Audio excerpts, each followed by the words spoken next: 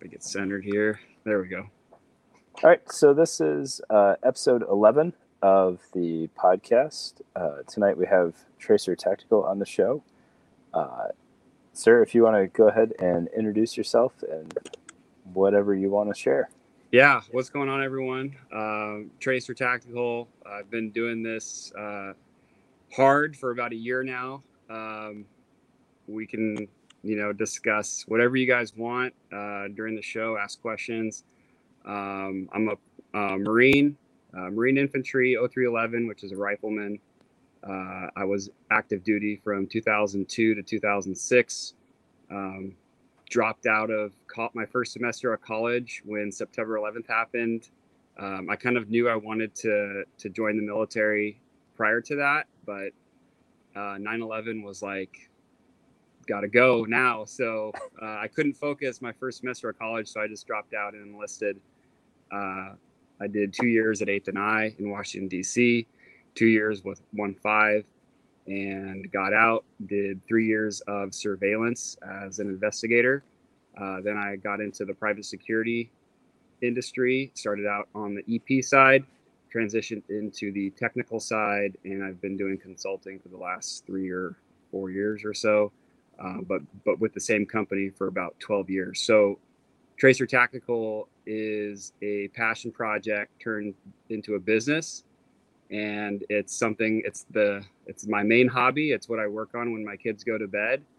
And this last year has been nuts, just with the growth and meeting people and networking. And I've had an awesome time and just been loving it. So, yeah, just very cool. Building gear and started working on my my mother-in-law's old sewing machine. I learned to sew when I was a kid. My mom taught me when I was about 8 years old. Started sewing like some really basic stuff. And then when I was in high school, I did the whole paintball airsoft thing. And so I made some tactical gear on my mom's old machine, broke a ton of needles sewing through, Cordura and things like that that the machine shouldn't have been able to handle. But she had a good machine though, too. It was a Bernina 930. And those back in the 80s were like, over $1,000 machines because it's Swiss made. It's all, metal gears, unlike the Singers that have a lot of those Singers have plastic gears. Okay. So it did have the torque to actually sew some decent stuff. And I modded gear. I started out just modifying stuff. I think the first like major piece of equipment that I made was I used to get the old Black Hawk catalogs that like were super fat and just had all these awesome pictures. And so I used to just, flip through that thing, drooling, looking at gear and stuff. And I think the first thing that I made that was like, that I was proud of was this drop leg MP5 mag holder with like the buckles that like each individual mag had like a flap that would, buckle. And that was like the first thing I cut up an old, it was so there was a military surplus store by my house, and I purchased an old cot cover that was made of like green. It was like an OD green Cordura, and I just cut it up, and then that's how I got my because the fabric stores like Joann's and stuff, they don't sell the Cordura. Like they don't sell the type of Cordura that you would need. And I, being a kid in high school, I didn't know where to get it, so I just found some material that was like, yeah, this is kind of like what it is, and I cut it up, and that was that. So I actually didn't touch a machine for years and years and years. I mean, I made ghillie suits and stuff when I was in the Marine Corps. And I one of the things that I liked doing was I would cut the seam of the pant, and same thing with the arms, and then I would actually sew the skids on. So I would make the skids.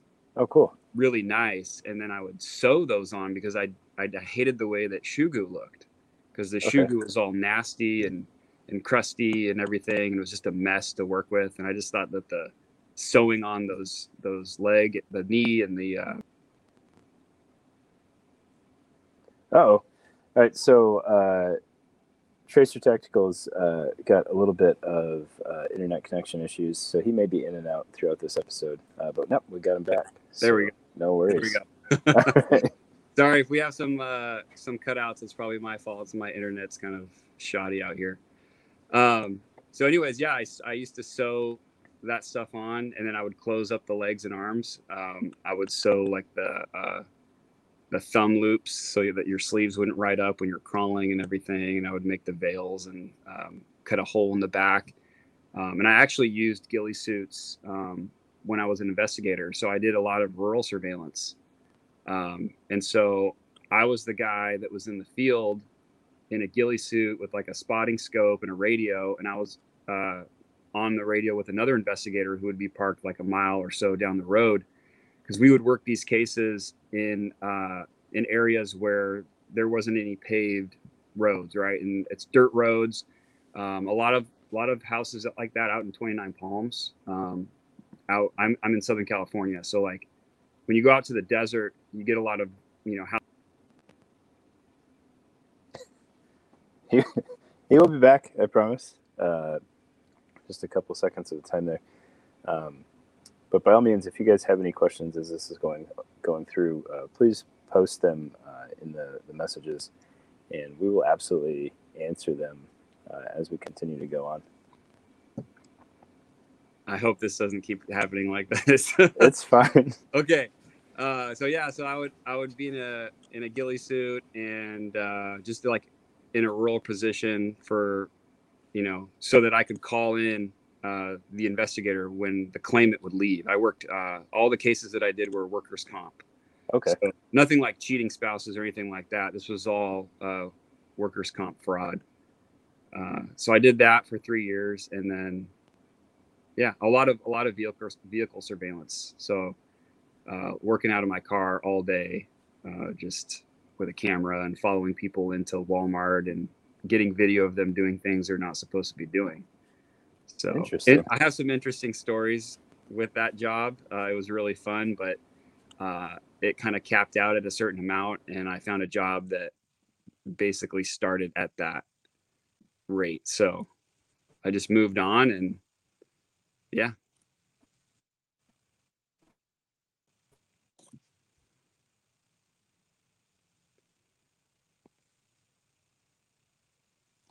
I still got you.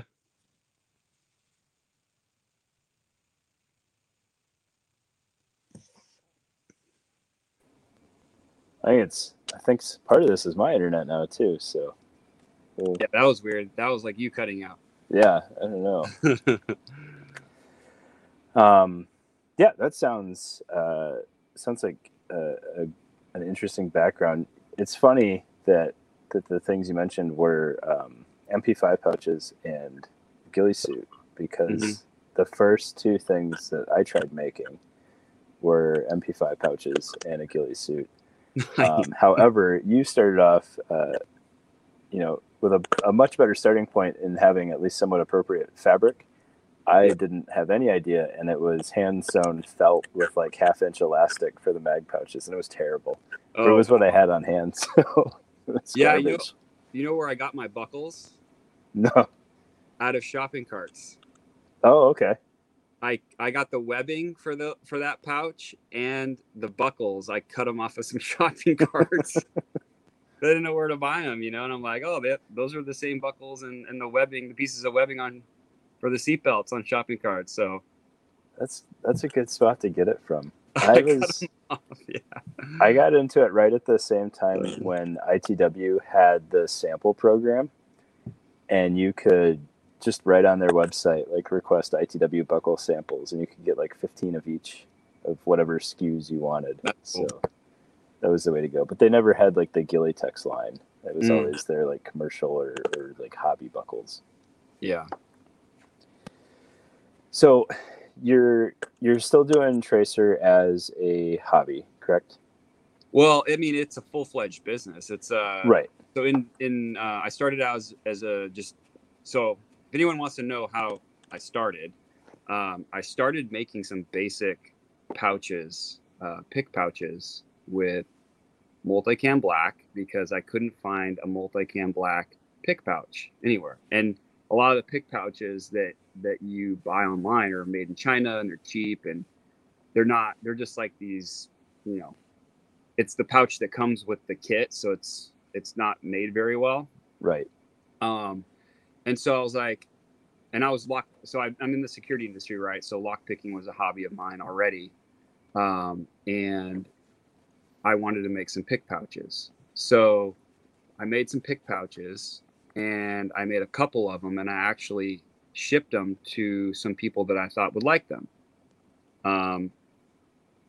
They were really bad too. Like I look at the pictures like that I made, like the stuff that I made, because I was making them on some piece of crap Singer that was barely working. Like when I first started working the machine, like I was getting the nesting underneath. It was really bad and just really frustrating. Like I was working with this machine that like I should have just went out and bought like a $200 like heavy duty Singer or something like that from Walmart, but I was determined just to make this thing work, and it was working. I got it working pretty good. And so the first couple months that's the machine that I used.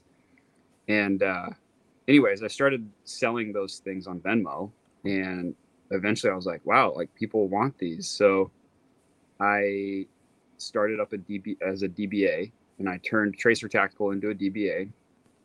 I was the sole proprietor, and then once I started making, I mean, over the course of the summer, I made a lot of different things, playing around with different designs, different concepts, trying to like fill the void in the market where, you know, things that I thought were cool that didn't exist. And then the shoe tongues was like, once I started like, well, actually, I had someone, convinced me to start making masks, and I didn't really want to do it. I was like, nah, masks, like that's boring. I don't really want to do it. But then when I made one and then I put it up, like, does anyone want to buy this? It blew up. I was like, wow, like people want to buy a multicam black mask. Like that's what sold the most was the multicam black mask, right? So I sold a ton of those. That was like the first product that I sold a ton of. And then I ran out of the base mask. I was getting the mask from Golden Tiger Works in Hawaii, and he stopped selling them. Like where he was getting the masks, he was like, we're not doing these anymore. So I was like, okay, I couldn't find a mask that I liked to sew it was just a piece of Cordura with the mil-spec mesh as a vent. Okay. On it. And I'd put a wire in it, some 18-4, wire to help, close the nose. But then, I mean, I just stopped. I was like, I'm not doing these anymore. I can't find a mask that I like. I don't feel comfortable selling, something that I'm getting off, somewhere that's not that good, because the masks that I was getting were comfortable. I liked them a lot. They were easy to work with. And I was still using my old machine at that point to sew them on.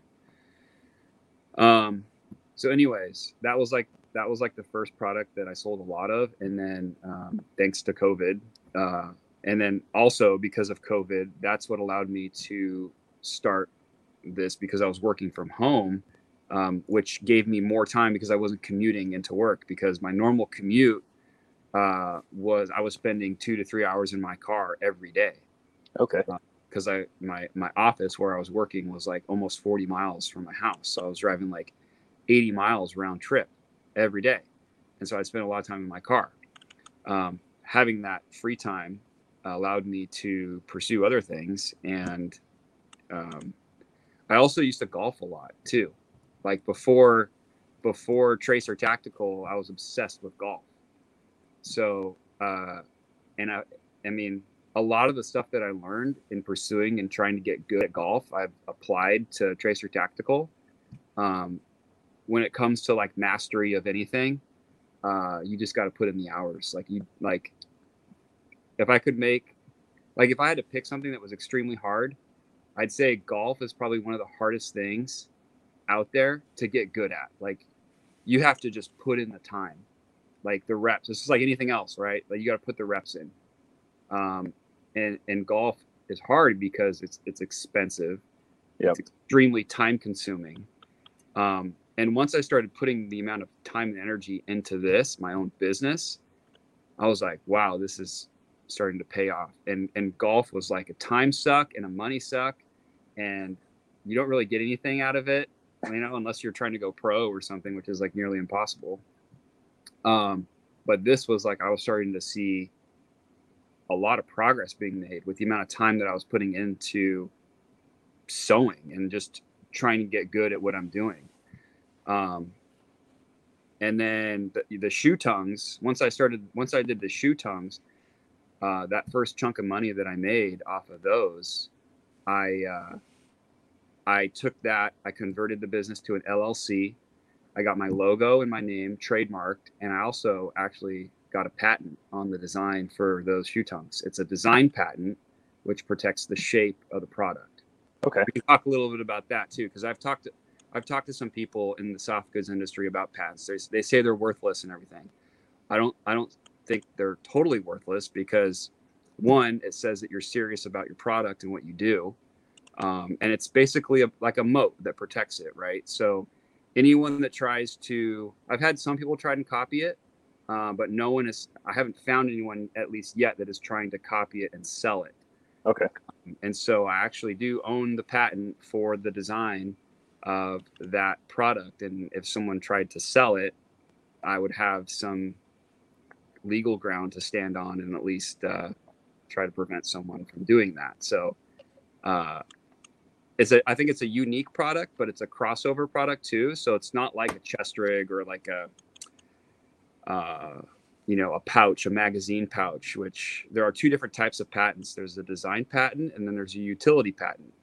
So a design patent protects the shape, whereas a utility patent protects how it's used, how something is used, like the intention of how something's used. Okay. Utility patents are extremely expensive. I think they range up towards like $20,000, all said and done. And then you got to be very, very specific when you write those out. So it is sort of true. Like you could change one little thing and now all of a sudden it's a different design. Mm-hmm. But yeah, so I mean, I have an attorney that he's the same guy that helped me set up the trademarks for the logo and the name. He also did the patent. So very cool. Yeah.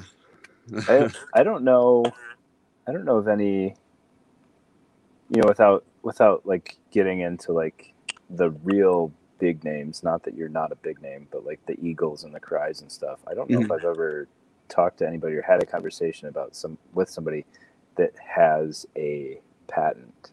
So that's pretty interesting. While we're waiting for Tracer to pop back in, Robert, the Desert Tiger Stripe Cries, I would assume they'll be available for purchase because they said they will be, but I would imagine they will sell out super quick. Sorry, I cut out for a sec, I think. Yeah, no worries. So what I was just saying is I don't think I've talked to anybody that actually has bothered to patent anything, and I think what you said rings true. A lot of people think purely on the utility side and that they're useless. So yeah, I don't know if I've heard of anybody doing that. That's pretty neat that you did that. Well, the only reason why I felt comfortable doing it was because it's such a simple product, right? It is so simple. It is 2 pieces of fabric with a little lace loop in it, right? And it's a Velcro closure. There are other I mean, I didn't invent hiding things in your shoes. In fact, a lot of the inspiration from that product came from the Chad Muska shoe, which back in the late 90s, he was a professional skater that had a zipper pocket in his tongue for hiding his weed. And I mean, it's like people have been hiding things in their shoes since the beginning of time. So it's like, it's not a new concept. But a lot of what blew that up too was the Bureau of Homeland Security put out a notice. They put out a bulletin to officers in several states, and I think it started in Florida. And a state trooper from Texas also sent it to me and said, "Hey, I just got this in my inbox. They're warning us about your product." And so I posted that on my Instagram. You can go back in my feed and look at it. I think I've posted it like twice, but hilarious. It was like free advertising. Like it had pictures of the product. It had my link to the website. And I was like, holy cow, this is hilarious. You know, they were.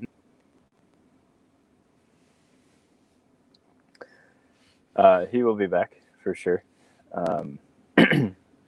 But yeah, I think the Cries will sell out.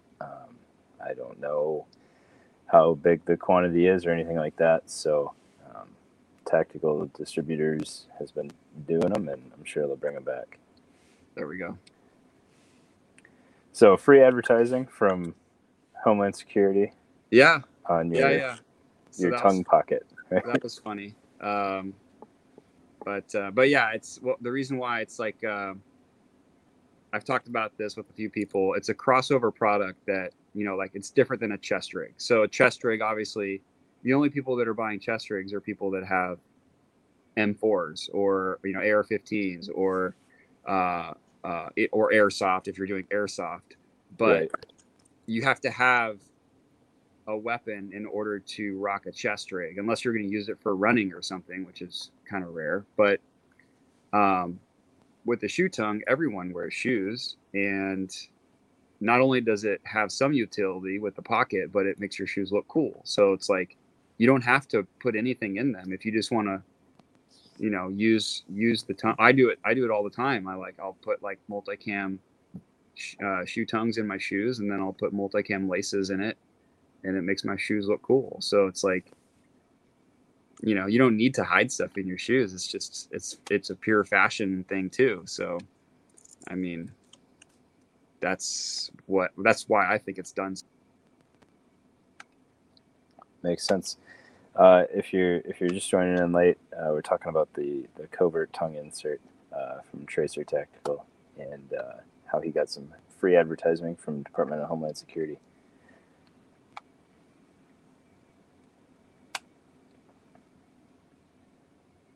On that time. All right, there we go. All right, so yeah, so yeah, not only is it a crossover product, meaning it sells outside of the industry that we're in, the tactical industry, but it's at a price point where a lot of people, it's just like an impulse buy, right? So people are just like, yeah, $25, whatever, which I'd like to bring that cost down if I can, but a lot of my product pricing is based on timing, and so right. what it costs. If I sold it for any less, it would almost be it would be hard for me to justify the timing. Makes sense. Yeah, I've had that conversation with a couple different people about different products that they make, and that sometimes disconnect between the buyers and the builders. And you have a very clear labor cost that you need to pay yourself, but then on the customer side, the utility of it sometimes doesn't balance out based on the scale of the item. Yeah, it has to be priced at a point where it's not going to be a chore for me every time I have to build it. I have to be somewhat motivated to do this. Yep. Right. If I'm not motivated to build it, then I'm not going to build it, and no product will exist. So makes total sense. It has to be at that level where I get excited about building it every time, so. Makes sense.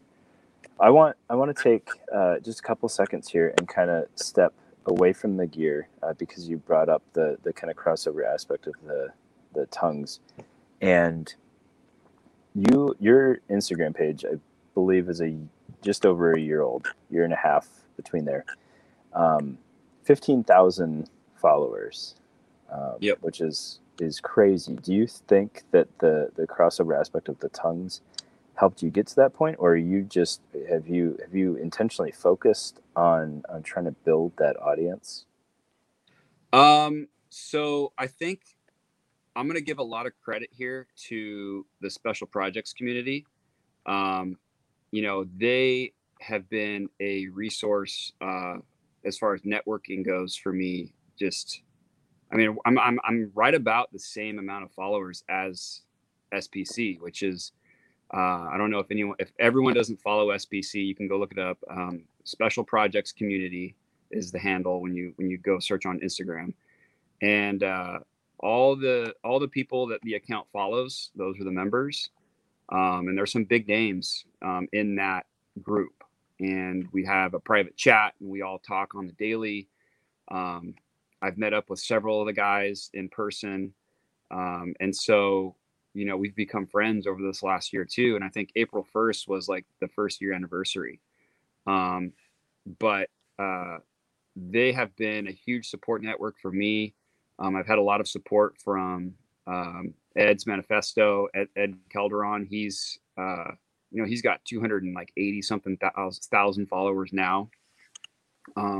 He's the one that really pushed me into the chest rig game, because I was just doing a lot of like covert type products, small pockets and pouches and straps and things like that. And he asked me, he was like, "Hey, can you pull off a chest rig?"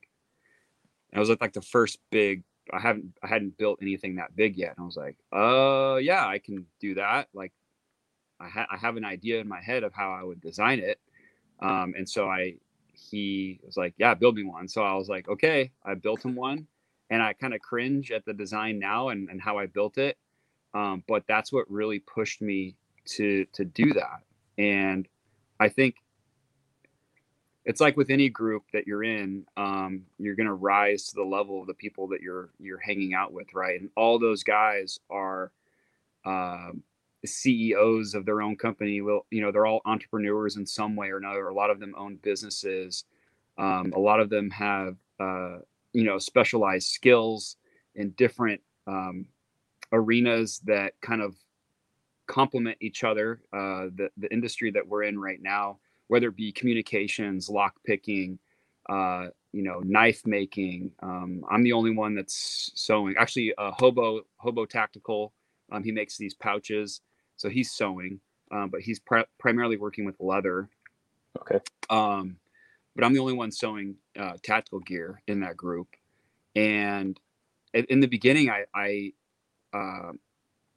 spent a lot of time getting feedback from those guys and people, and over the course of the year, I have sent so many free products out to people that I want to promote it.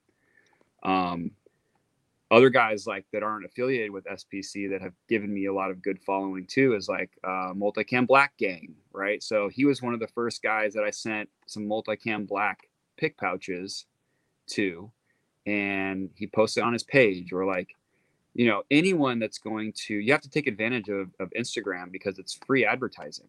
Right. So I, from a selfish standpoint, I can send someone some free product and they're going to post it.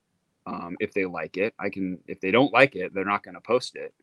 I'm not paying. I've never paid anyone to post anything or say anything good about my stuff. I just say, hey, do you want to free this, whatever it is? And I'll send it to you. I'll build it and I'll send it to you.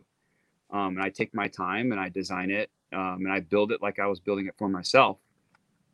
And so, yeah, I mean, other guys like more recent, Jerry PDK, he's part of SPC. He's big in the gun world, the tactical world. He lives like 20 minutes from me. And so collabing with him on the DSM, that was the directional Swift mag pouch. We made 3 variants of those, one for my rig and the Spiritus rig, one for the Haley rig, and one that would work with any Molly rig. Okay. And we designed that in my garage. We the first night we met up, I think we spent like 6 hours together on a whiteboard and like in front of my machine, just building and like trying some different stuff and then putting it on him. And like, he would like test it and run it. And then several weeks, went by and he took some prototypes to the range and actually, T&E'd those on the range. And then he would come back and say, hey, I don't like this, or, this worked, but we can improve it by, tightening it up here, or, just back and forth over the course of like a month.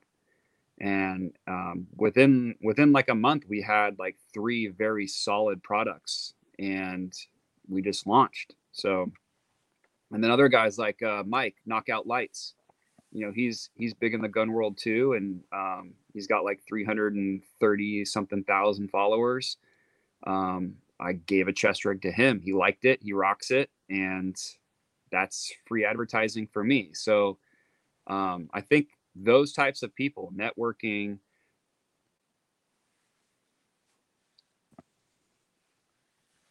there we go, getting your product into the hands of people that are going to help you, and so But yeah, it's been nuts. I never, when I started this, I never, ever, ever thought it would grow this fast. And I think I've been averaging like over, I think it's like around 1,200 new followers every month. Wow. So I mean, that's, yeah, within about a year, I've reached, 15,000. And I've tested the ads on Instagram. I've spent like a couple $100 on running ads. Like I would run a sponsor on a post or something to see how much traffic that brings in. Does it increase sales? And sometimes it does, and sometimes it doesn't. I think for the most part, it doesn't really help with sales, Mm-hmm. but it does bring traffic to your website and to your account. And if you have an attractive account with some cool photos, then people are going to follow you. Yep. So I think it's a lot of it's presentation, and also like spending time with the Triple Feed guys, who they're a production company, and seeing how they like take photos and stuff. Like that's helped me with my photography. Okay. Just with like lighting and stuff, and knowing how to color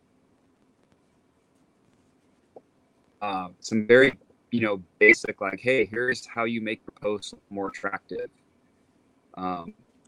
There's so many little things that you don't think about when you start a business that you kind of learn over the course of, I mean, I've been, a year now, and I'm still learning things daily. Like, what makes my products, move, what's going to move the product too. And, I could spend more time pushing certain products, but, this has been such a creative outlet for me that sometimes I'm still trying to find that balance of focusing on the products that are doing well and refining those and building versus creating new stuff. And you got to do both. Like you really got to keep doing the improving and you got to sell like the stuff that's doing well, but you also got to keep innovating and creating if you want to stay ahead of the curve, So it's a lot. It's challenging. It's exhausting. It's been a grind. There are some nights where most nights I'm up late. I'll say that. Over the course of the last year, I have gotten the least amount of sleep ever in my life. Like less than any other time in my life. I have gotten less sleep because of this. Because of Tracer Tactical, I have like probably on average get about 4 hours of sleep a night. So my body has adjusted. Like I'm a zombie when I wake up in the morning, but after a cup of coffee, I'm fine. And Yeah. I push through the day. And I like have developed an insane tolerance to caffeine, but that's about it. It's been totally worth it. So I feel you on all those points. So. Yeah. And I've got 3 kids too. So I gotta, I actually started the business like right before my daughter was born, my last daughter. So I've got a 6-year-old. My son will be turning 7 in a month, and I've got a 4-year-old girl and another 1-year-old girl. So awesome. Yeah, I feel you there too. So I'm I got sitting on 4 right now. And, oh my God, yeah. You're busy. So if anybody out there is wondering why these happen so late at night, especially this one, it's because kids as great as they are, suck the life out of you during the day, and you got to wait for them to go to bed. So yeah, and it's also, you got to prioritize. I mean, I have to give a ton of credit to my wife. Tracer Tactical would not exist if my wife wasn't taking care of the kids every single night, allowing me to come out here and build, because like she's the one. Yep. While we wait for that, we'll take a question here from Angry Panda, and we'll hopefully get Tracer's input when he gets back in here. Current state of the industry is going to slick or covert products. Thoughts? I would be so bold as to say I think that Pharaoh kicked that off with the Slickster, and I don't think that it is I don't think it's a function that's driven that shift. I think it is a pricing thing, and I'll expand on that here just a little bit. So while you dropped off there, I popped up a question here about current state of the industry going to slick and covert products. And my theory is that I think the Slickster really kickstarted that, and I think it was a function of price more than anything, right? Because when the Slickster came out and it wasn't constantly out of stock, like you could get into one for about $140. Yeah. And I think once that happened, kind of everybody is now playing catch up. That they got the Slickster and they're like, this is cool because I can afford it, but now I can't carry what I need, so I got to add X, Y, and Z, and that kind of brought in the whole minimalist chest rig and placard thing. Yeah. And we're slowly getting back to the point now where people are realizing that, hey, maybe I do need some MOLLE on my stuff to actually carry what I want to carry. But yeah, I do think it was a price thing that drove that, and not so much people understanding what they want or what they need, and that covert or slick things were the right thing for that. And going in line with Michael's comment here about the covert fed being overrated, I absolutely agree. That's not to say that there's not a reason to have a more slick kit, but I don't think a lot of people realize what they're getting into there. And you were talking about refining your existing products and still innovating at the same time.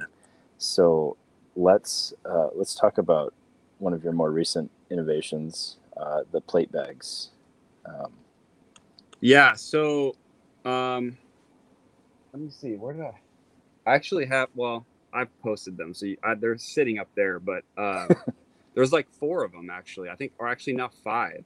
It started out as one design, and then within like, I think 4 days, I like changed it like 4 times because I kept building it. I'd build it and I'd be like, no, I can improve it this way, and then I'd build it again. No, I want to change this. And so from the first prototype until now, the one that we're launching, I think it's been revised like 5 times. And so. And that's just build. I mean, you've got to build stuff and try it out in order to. I think a lot of people spend too much time on the design side. They spend like a long time designing something, and then it sits for a long time, and they don't build it. And I know some people that have, they have these ideas. Oh, I thought of that, but then I built this, and it took me a year and a half to do. I'm like, a year and a half? Like, how does anything take you a year and a half? An idea, like, if you have an idea, sketch it out, build it, and then refine it. And I mean, you can have like a refined product in a couple of days. Like, nothing should take a year and a half. Right. A product, right? Because if you just sketch. He will be back again. Yeah, Robert, I think you're right. Civi side slick if you're carrying 3 mags to the range, or even just plates and then belt kit. Slick stuff can make a lot of sense. But as soon as you start getting into professional use, then you got to really look at what you need to carry. And I don't know, it can have its place. I would use a slick plate carrier for just plates on the range sometimes. So it can have its place for sure.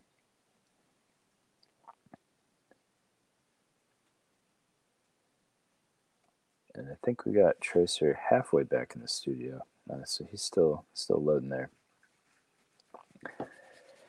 But yeah, eventually you get to the point where you overload that slick carrier, or you do enough tweaks to it that now you have no longer justified that need. Sorry, I don't know what's going on. No worries at all. We're making it work. Okay. We got enough oddball questions here. So okay. Anyways, I'll just finish that thought. when you refine a product, obviously you get to a point where you're happy with it, right? And so I was happy with the chest rig, the plate bag, and the way it worked with the chest rig. But actually, hold on, I got to turn this power on real quick. There we go.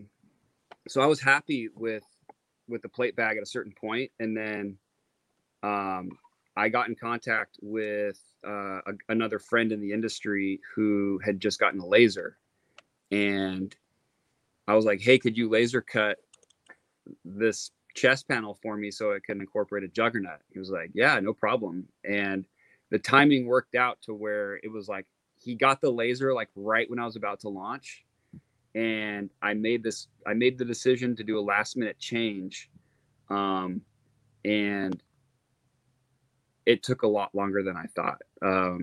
But they're being made. I'm working my way through them. I'm way happier with the way they are now. I feel better releasing them late in a way that I'm completely happy with. That'll have that feature.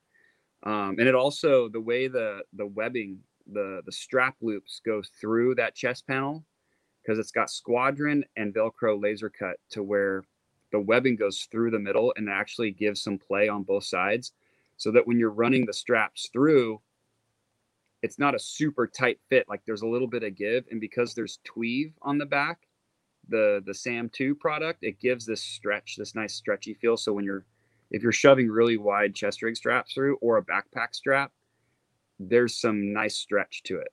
So just the way that everything came together, I'm really happy with, and I think people are going to be happy with the product. It's a very, very slick product. If you want to go slick, because it's so slick that like I tried fitting it into a carrier with it on. It's almost like a skin, right? Mm-hmm. So you put the skin on the bag, and then if you wanted to, you could slide that into another carrier, depending on the carrier. I think it'll work with like the Spiritus carrier, or if you size up, it'll definitely work. Like if you have medium plates and you put it into a large plate carrier, you could. I don't think there's a reason why you'd want to do that unless you wanted to, for some reason, go super low, like you wanted to wear just the plates, because the plate bag, the way I designed it is I got one right here. Let me see. This one doesn't have a plate in it right now, but I'll show you. So this was another add-on, and then these guys too. So you can actually attach the split bar buckles directly right here. Oh, cool. And same thing right here, which allows you to run the plate bag with just very minimal straps. You don't have to have the chest rig holding it to you. You can connect the straps directly to the bag. And that was just, adding these little loops right here allows you to do that. I could have left these off, but it's, it doesn't get in the way of anything. If you're putting a chest rig on this with the straps that go through, right, it's going to cover everything up anyways. And it was just another little add. This is what I was talking about with the give. So this is one piece. Oh, okay, cool. And see how it slides? That's awesome. So it slides now, and there's actually a piece of Squadron sewn. You can't really see it, but it's black, and it's sewn underneath this piece of Velcro to add strength, and it's tacked down, here and then here, so that when you shove the juggernaut underneath, the pieces of material don't separate. Okay. Cool.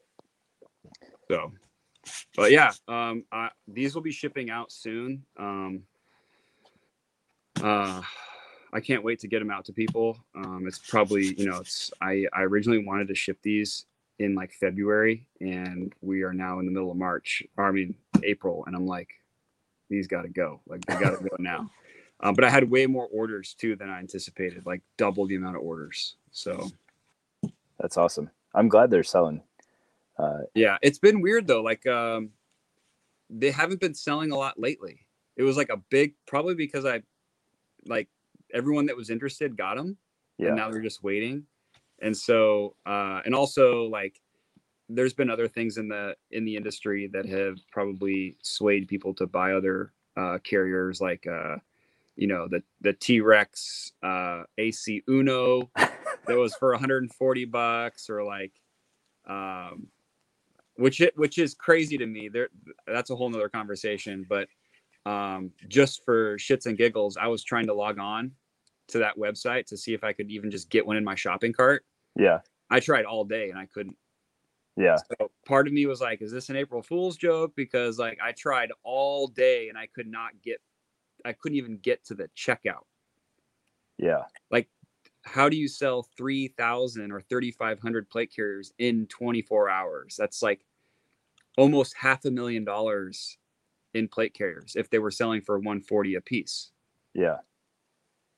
Is that real? I don't know.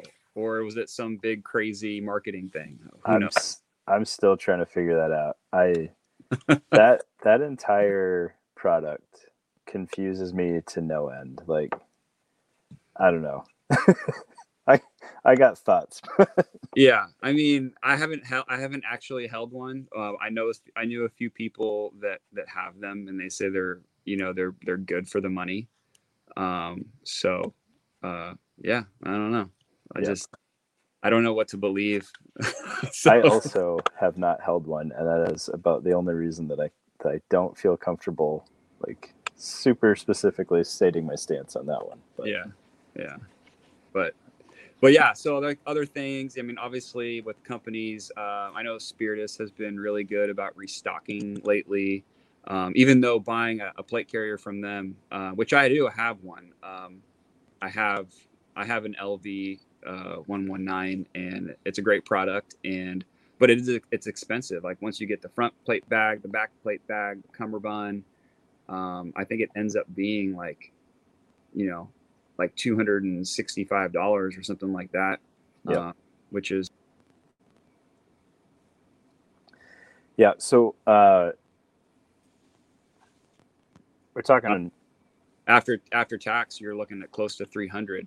But again, I mean, it all depends on what you need and what you want. One thing I do want to say is that that this plate bag was not designed to replace a dedicated plate carrier. A plate carrier, a lot of the way that a lot of the plate carriers were built or are built are designed to take a lot of abuse. And this was more made to be extremely light, modular, give you an option. It's something that you can hide in a backpack and then attach to a backpack. Like you don't need to wear wear a back plate to, that was the other thing too, is how could I develop a product that gets people into the armor game where they only have to buy one plate? You can buy one plate and a backpack or buy a backpack insert, which are very affordable. I think a Defender Armor backpack insert is like $180. I know the Haley flat pack, that one's like $180. I think you can get one for like a Vertex bag for like $150 for a 3A armor insert. And then you can rock a 3A, plate and this, which is $80. And you've got full coverage and a very low pro setup to where if you didn't want people knowing you had armor on you, you take the front bag off and put it in your backpack and throw this on if you wanted to, especially if it's black, it's going to be very hard to see. This was custom made. This is Dynamic Fuzz. He's super into the Mandrake stuff. Okay. He actually sent me some Mandrake material. And this is one of one right here. I'm not selling Mandrake plate bags. That was a special build for him. So I think, and this isn't just saying this because you're on the show tonight, but I think that, last year's, maybe even 2019, I can't remember when it came out. Like the big product for me that year was the Cry Airlight radio pouch that fit with the SPC and everything. Mm-hmm. But like your plate bags, when I saw them the first time, I think it is such a cool concept, and it makes so much sense in the progression of what people can buy, right? Like so many people were buying plate carriers because that's the base, right? Like Right. people think they need the plate carrier first, and then they're scrambling to find ways to make the plate carrier work for them. And it doesn't really work to piecemeal it starting with the plate carrier, but to be able to have a chest rig and use it to train, use it to hunt if that's your thing, or airsoft or whatever you're doing with it, and to get like the equipment dialed in that you need to carry or you want to carry, and then be able to after the fact pay $75 for a plate bag and buy one plate, and now you have some frontal protection, and then all right, now I can save up a little bit more and I can go get another plate bag and another plate, because for whatever reason plates are sold singularly now. Or a flat pack. Yep. That's why I've sold a lot of the front ones only, because if they're rocking a flat pack, which I have, it's actually a very comfortable way to run your armor. Okay. Just with the flat pack, the Haley, the Defender Haley insert, and then a chest rig with this on the front, and it connects perfectly with the flat pack. And it's the flat pack, you don't even need chest rig straps. The flat pack straps will go right through. Okay. You connect to your chest rig. It's a very comfortable way to do it. I've done it myself, and I actually have a video on my Instagram that shows how fast you can take this off, and then still be running your chest rig with your flat pack, and just throw this in the flat pack if you wanted to, like, go light or something, if you just wanted to ditch your armor. A lot of SWAT snipers too have been interested in this, because a lot of departments require them to have their armor with them, but not necessarily wear it, because they're kind of, they're removed from the what's it called? The action, right? They're kind of like back a ways. So in case they need to make an entry to a building, they need to have their carrier with them, their armor, to go into a building. But a lot of those guys aren't wearing it because they're in the prone position somewhere far away or up on a building, to where it's uncomfortable to lay in the prone with armor on. This allows you to take your armor on and off very fast and throw it in your backpack. And it's just a very light way of carrying armor. You don't need a cummerbund will work with this. You can totally wear a cummerbund and treat it like a normal plate carrier, but it's not needed. Yeah, I think it's a really cool idea, and I'm glad that it was well received, because it's pretty out there as far as a concept that I can't remember anybody really having done before in any form or fashion. I haven't. Well, it's funny. After I did it, Taylor with Dynamic Fuzz, he was like, "Yeah, I actually made one like a year and a half ago," and he showed me a picture of it. He's like, "I just couldn't get it. I couldn't get traction with it, or I built one and just never." Or maybe he said, because he used to work for STAC, and I think he said he pitched the idea to STAC, and they weren't really about it. And because if you think about it from a production standpoint, like, I'm making one of these. If I make two of these, how much more work is it just to keep these slits right here open and add the straps? Yeah. Right. And now I'm selling the whole thing, but now I got to double the price. So I just wanted to make it I know a lot of people have chest rigs, and that's what people start with. You start with a chest rig because it's affordable. Yeah. Our armor is very expensive, and so a lot of people don't have armor. Same thing with helmets, and that's one of the reasons why I wanted to show people a way to get a helmet for very cheap, which is why I did all those videos on the CVC 132B helmets. Okay.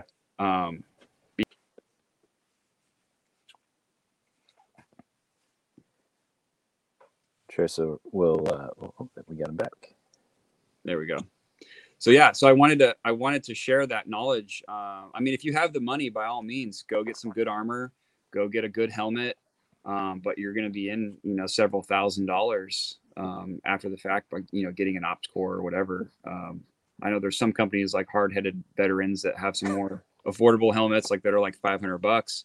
I don't know about how good those helmets are, but those helmets that you can get off eBay for $50, the 132Bs, those were designed for the United States military, and they are 3A rated. And we actually took one to the range and shot it to prove that it does stop rounds. So a lot of the company that actually had the contract for that was a company that was working under Gentex, and Gentex is the company that builds helmets for. I mean, they're OpsCore. Gentex is OpsCore. So it's the same type of helmet, just it's a shell, right? And you got to kind of mod it a little bit. But you buy a $50 airsoft helmet, you can take out the guts and the straps and attach it to that, and you're going to have a functional helmet for about $100. Yep, it's a good bargain. Especially like, with the state of things over this past year with the civil unrest and everything, like everyone's scrambling to get kitted up. And so if you don't have the cash to buy a $2,000 helmet, that is just a way to get some protection if you needed a helmet. Absolutely. So, and that's cool that you're sharing that with people and helping them, find the economic way to get into this stuff. So. Yeah. I mean, I think, for me, building gear has been so rewarding. And it's not that difficult to get into if you really, really wanted to test some of your ideas or get into building gear.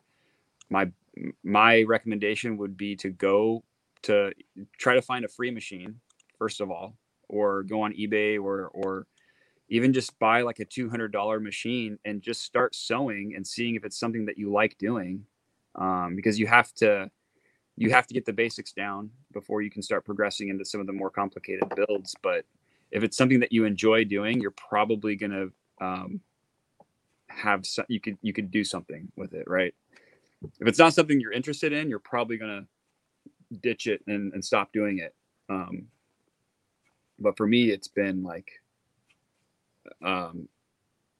it's turned into a passion of mine now. Like designing and building gear is something that I really enjoy doing. It's like when I get an idea, I become like this mad scientist, and like my wife says I get like this crazy look in my eye, and I'm like, I just had an idea, and I'm like, I got to get out to the garage, and I got to, this is my shop right here. So I'm like, I got to get out here and like build, and get this thing built as fast as I can. I'm like scrambling to like get it made. And that's the other thing too, is if you're already doing this, if you're already building gear, and you have an idea, build it and get it out there. And, but also you got to kind of be strategic about it too. Like if it's a really, really good idea, like when I had the plate bag idea, I was like, okay, this is how I want to design it. I think I sat on it for maybe like 3 days. I drew it on my whiteboard and I stared at it for 3 days. Like, okay, yeah. And I was like, I felt good. And then once I made it though, I had to make sure that I was capable of producing many of them, because if you have an idea but you can't bring it to market, someone's going to steal it. Yep. And that's part of the thing that I've learned about this industry in general, is that it's cutthroat. It's very difficult to gain traction in the industry, because if you have a great idea but you don't have the following, or you don't have the means to crank out 100 fast, right, then someone's going to take that concept and they're going to mass produce it. And now you're like, yeah, that was my idea, but like, how are you going to prove it? Because of a post? I mean, that's another thing too, is with Instagram, it's very interesting too, because like people try to claim things and they're like, oh, that's my idea. And like this whole thing with intellectual property, and like if Instagram didn't exist, there would be people releasing similar products all over the place. Yep. it's like there's this little ecosystem and like a pecking order almost that exists that you got to kind of learn to follow if you want to be a player in the game. Like that's another thing too. I've seen like people that just copy other designs, and that's fine if you want to do that, but that'll only take you so far, especially if you start getting into production. Yeah. If you wanted to outsource your design to a company that is going to build your design, you can't do that with a copy of someone else's. So you're stuck building that copy. If you turn your business into, oh, I just copy these designs, but I make them in all the patterns that aren't offered. You can totally do that, but you're going to burn yourself out eventually doing that. And no company is going to take you on, or no cut and sew shop is going to take you on and say, yeah, we'll do 100 of these for you. That makes a lot of sense. It's going to be very difficult to grow if you can't bring your designs to market. So, and I've learned, and I've had ideas, or I've had people come to me that that I thought were like original, and I built something, and then someone says, "Hey, that's actually I've been making that for a year," and I'm like, "Oh," and then like you lose all your steam with that product, but then that's part of the industry, right? And you wouldn't know unless if you didn't post it on Instagram, you wouldn't know. But that's how you network too. Like you got to kind of, if you want to be in this industry and like make a name for yourself, you got to play by these rules that kind of exist. And like, it's weird. You got to kind of learn how to stay in your lane when it comes to certain things. Yeah. Pay respects to the people that came up with certain ideas or that do one thing really, really well. But the minute you start like copying people, you're gonna get some resistance, and it's gonna be hard to grow, I think. That's part of the other thing. The other reason why I think I've been able to grow as fast as I have is because when I found out that a design of mine was a copy or very similar to someone else's, I gave that person credit and moved on from it. Mm-hmm. Like give the person credit that has been doing it before you, and then move on with something else. Like there's enough voids in the market. I agree. Yeah. I think finding your unique thing is the way to go for sure. Yeah, I've built probably like I think I have like, I don't know, like almost 300 variants when it comes to like all the colors and stuff, but I definitely have, over 30 products, but maybe out of those 30 products, there's like 5 that sell really well. And so which make me unique, and I found my little niche in the industry. And that's what I need to focus on is that. And maybe along the way, as I'm doing that, I find a new idea, or then I start building from that. But yeah, that's just my advice to anyone wanting to get into this is obviously it's fine to copy people if you're building stuff just to learn. And like that was a big thing of mine when I first started too, was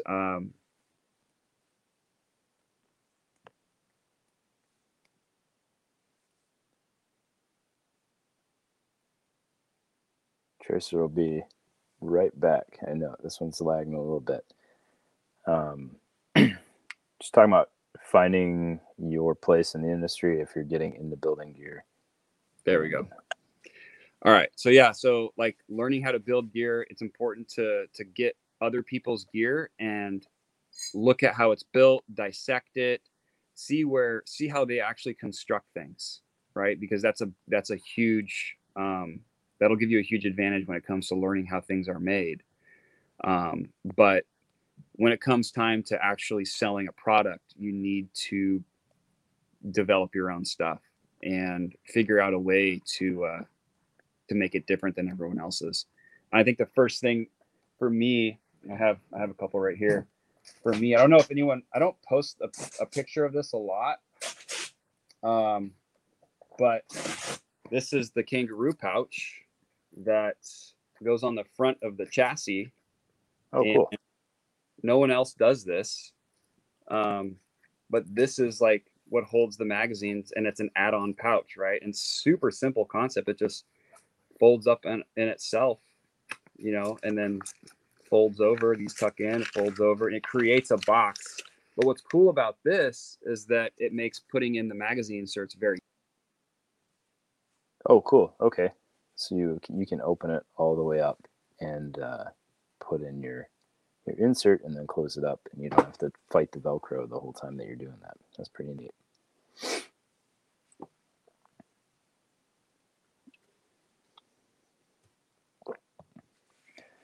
We're going to be getting towards the end here. If you guys have any last minute questions that you want to fit in there, we're happy to answer them as we wrap up with Tracer Tactical here. Assuming he comes back. If not, I will finish this out and we'll move on. Nope, we got him coming back. Okay.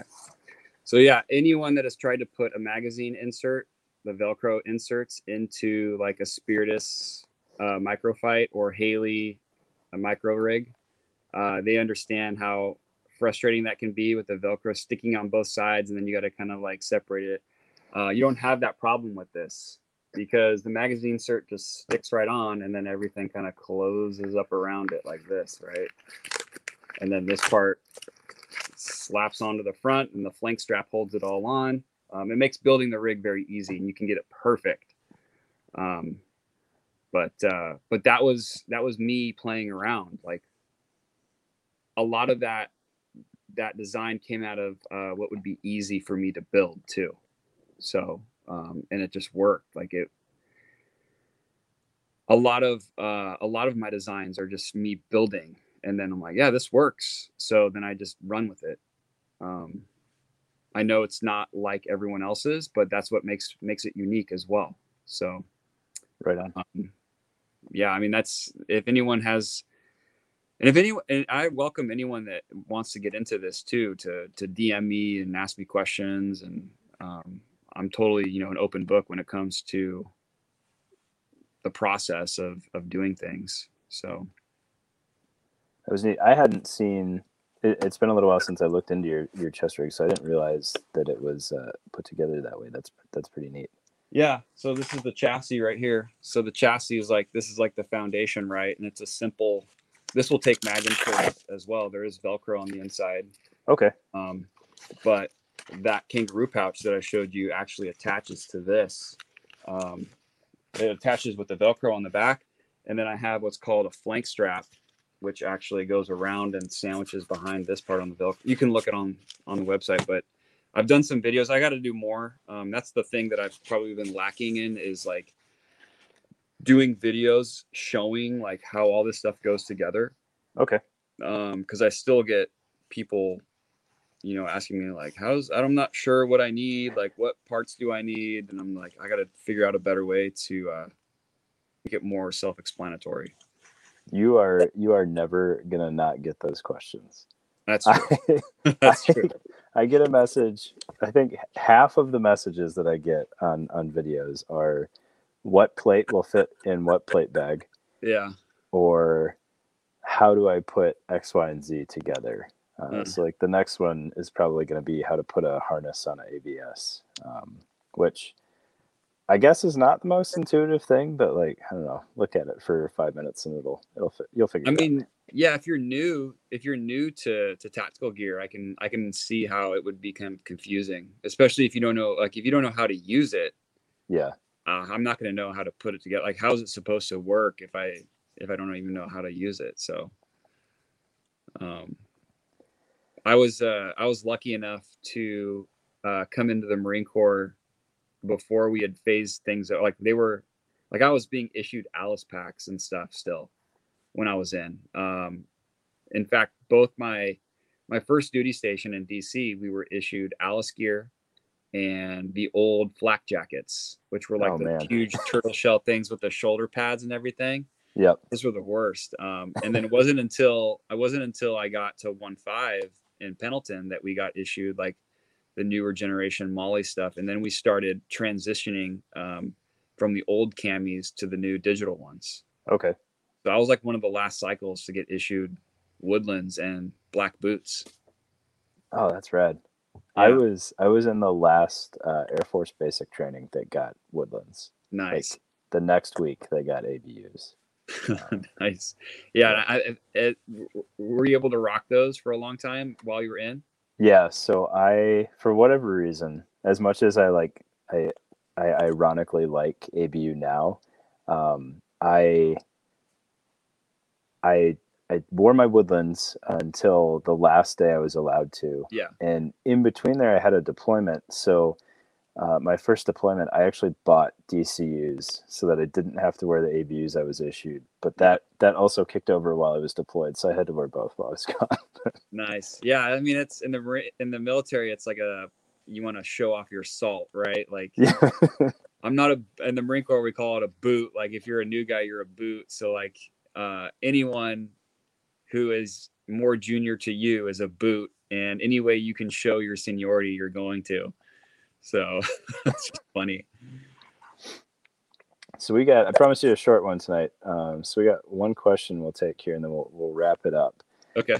Um, what are your thoughts on companies making promises and taking forever to come to market? And the examples are like, I think the Mali Spiritus Systems back panel, T-Rex having sold out of stuff now, and the kind of the accessories that they hinted at, which they haven't dropped yet.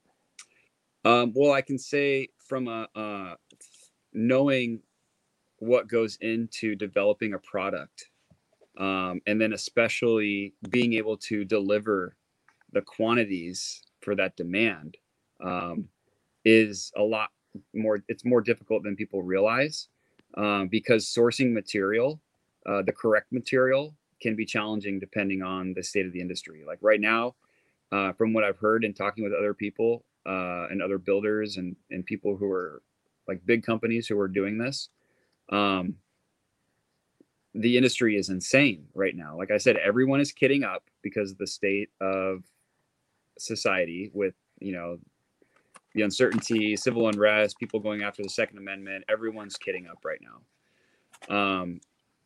And these textile companies, especially if you're a company that is, Berry compliant, it's all U.S. sourced based, and so there's only a couple mills that are cranking this stuff out. And I know T-Rex had some issues with their elastic, um, and elastic can be very hard to get. Very specific kinds. So there's like two different kinds of elastic. There's woven, which is like the really good thick stuff that people are used to with cummerbunds and everything. And then there's knitted, and knitted elastic is a lot thinner. It's more stretchy. It snags. It doesn't hold up as well. But what I've learned through this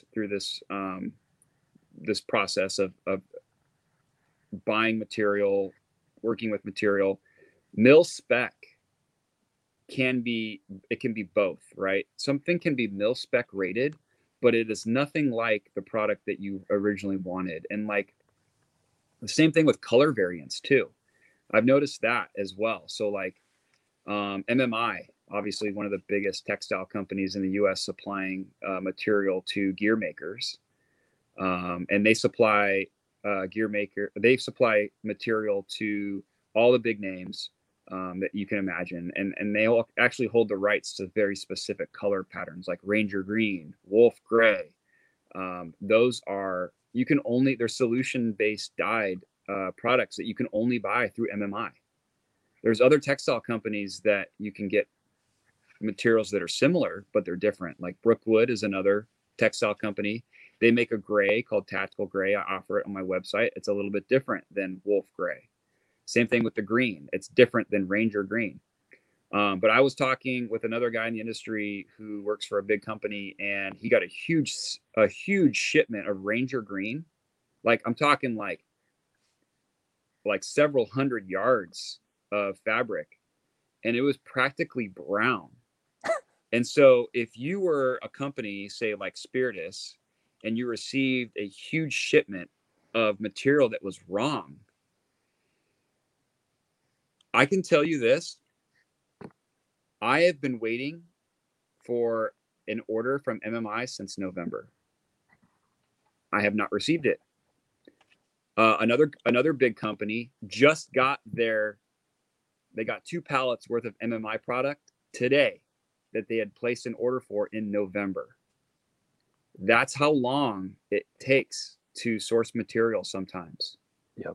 This specific product was multicam black.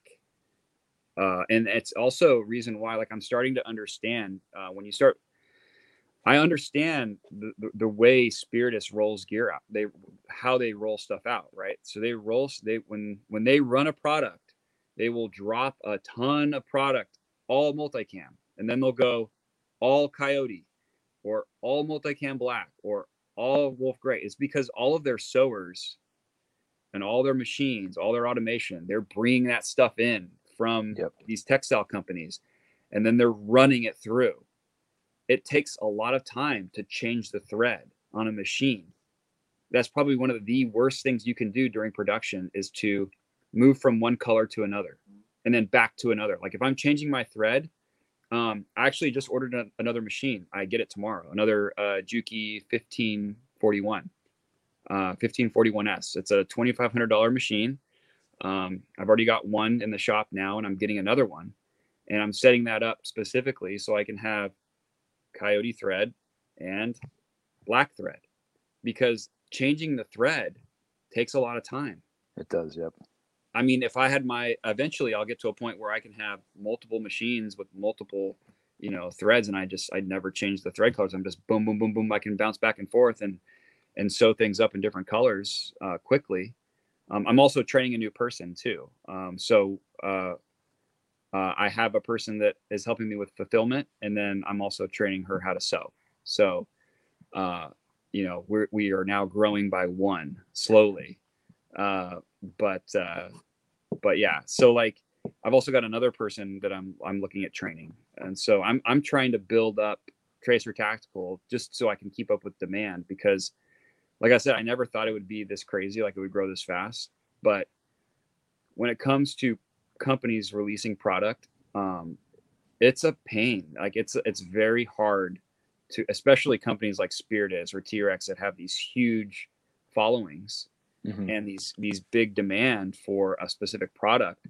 They're cranking out, hundreds and hundreds and hundreds of these things, and they're gone in a day. And then it's like, okay, now we're moving to this color, or we're going to do more of this color, depending on how fast that stuff sells. Yeah. So if you're developing a new product, it's just a ton of, there's a lot of logistics involved when it comes to getting the material, and also setting up your machines depending on the product. Like, what is it? Their Thing 2, which has the Tigris stuff. They're laser cutting that. And so they're running these lasers and cutting, tons of stuff.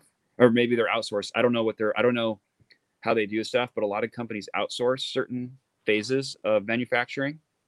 And so someone could be doing laser cutting for them, and then like they get a laser that goes down, or like a machine breaks and it's like a $9,000 machine to fix it, and there's only one company in the world that is making these things. And like, because I know Spiritus has some crazy automated machines, like what is it, their CEO Zane, he posts some photos or some videos of like some of their automation stuff that's going on, like that's actually building the equipment.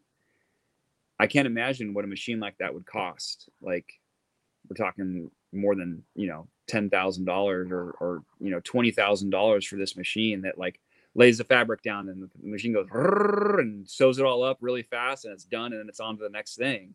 Yeah. Like, to automate that process is very expensive. And so they're doing thousands of one product to offset the cost of, the machine. But it's crazy, man. That's a whole nother world, is that type of volume. And especially when you're, you've got the market like that when you're going to release a new product, you have to have the ability to release thousands of these things. Right. So it's like, I don't know. It's a whole nother world. I'm not even in that world yet. So, and I don't even know if I'll ever be. So. Right. Makes sense. Yeah, I guess I mean I think that was a an awesome explanation. And to take it a step further, right? Like if Spiritus has X, Y, and Z that they know, as soon as they post it to the website, it's going to sell out at, $60, $70 an item or whatever for however many they make. Yep. Like, it only makes sense that they're pumping it out as fast as they want to, right? If they could drop 100 more tomorrow, they would do it. Like, they're not.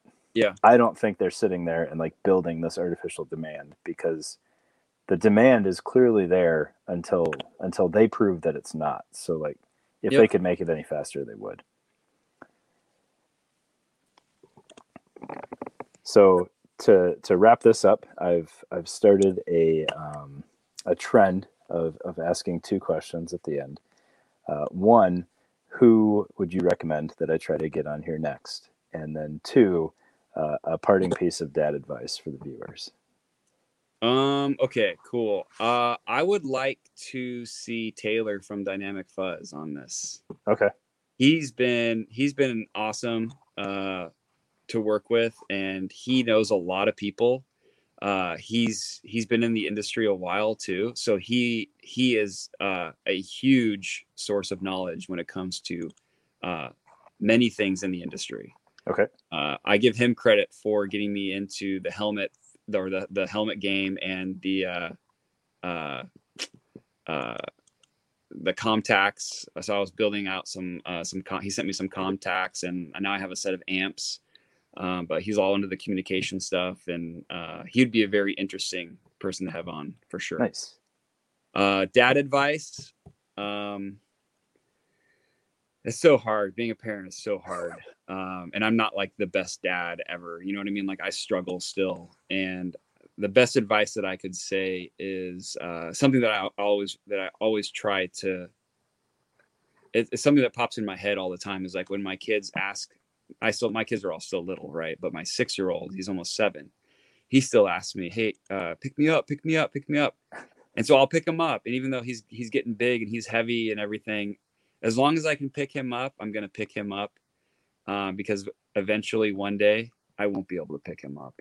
And as long as I can pick up my kids, I'm going to pick them up and hold them and until I can't anymore. Right. I like it. Pick up That's your kids. awesome. They ask you to pick them up. Pick them up. I like it. That's so simple. I love it. Well, thank you very much for doing this. I know it's late there, and I'm keeping you from sewing, so yeah, no I appreciate worries. it. And it's been fun. I really appreciate you sharing your time with everybody, all 7 people that hung out so far, and the couple hundred that'll watch it later. But I appreciate it. All right. Yeah, it was good to meet you, Derek. Thanks, man. You too. All right. See ya.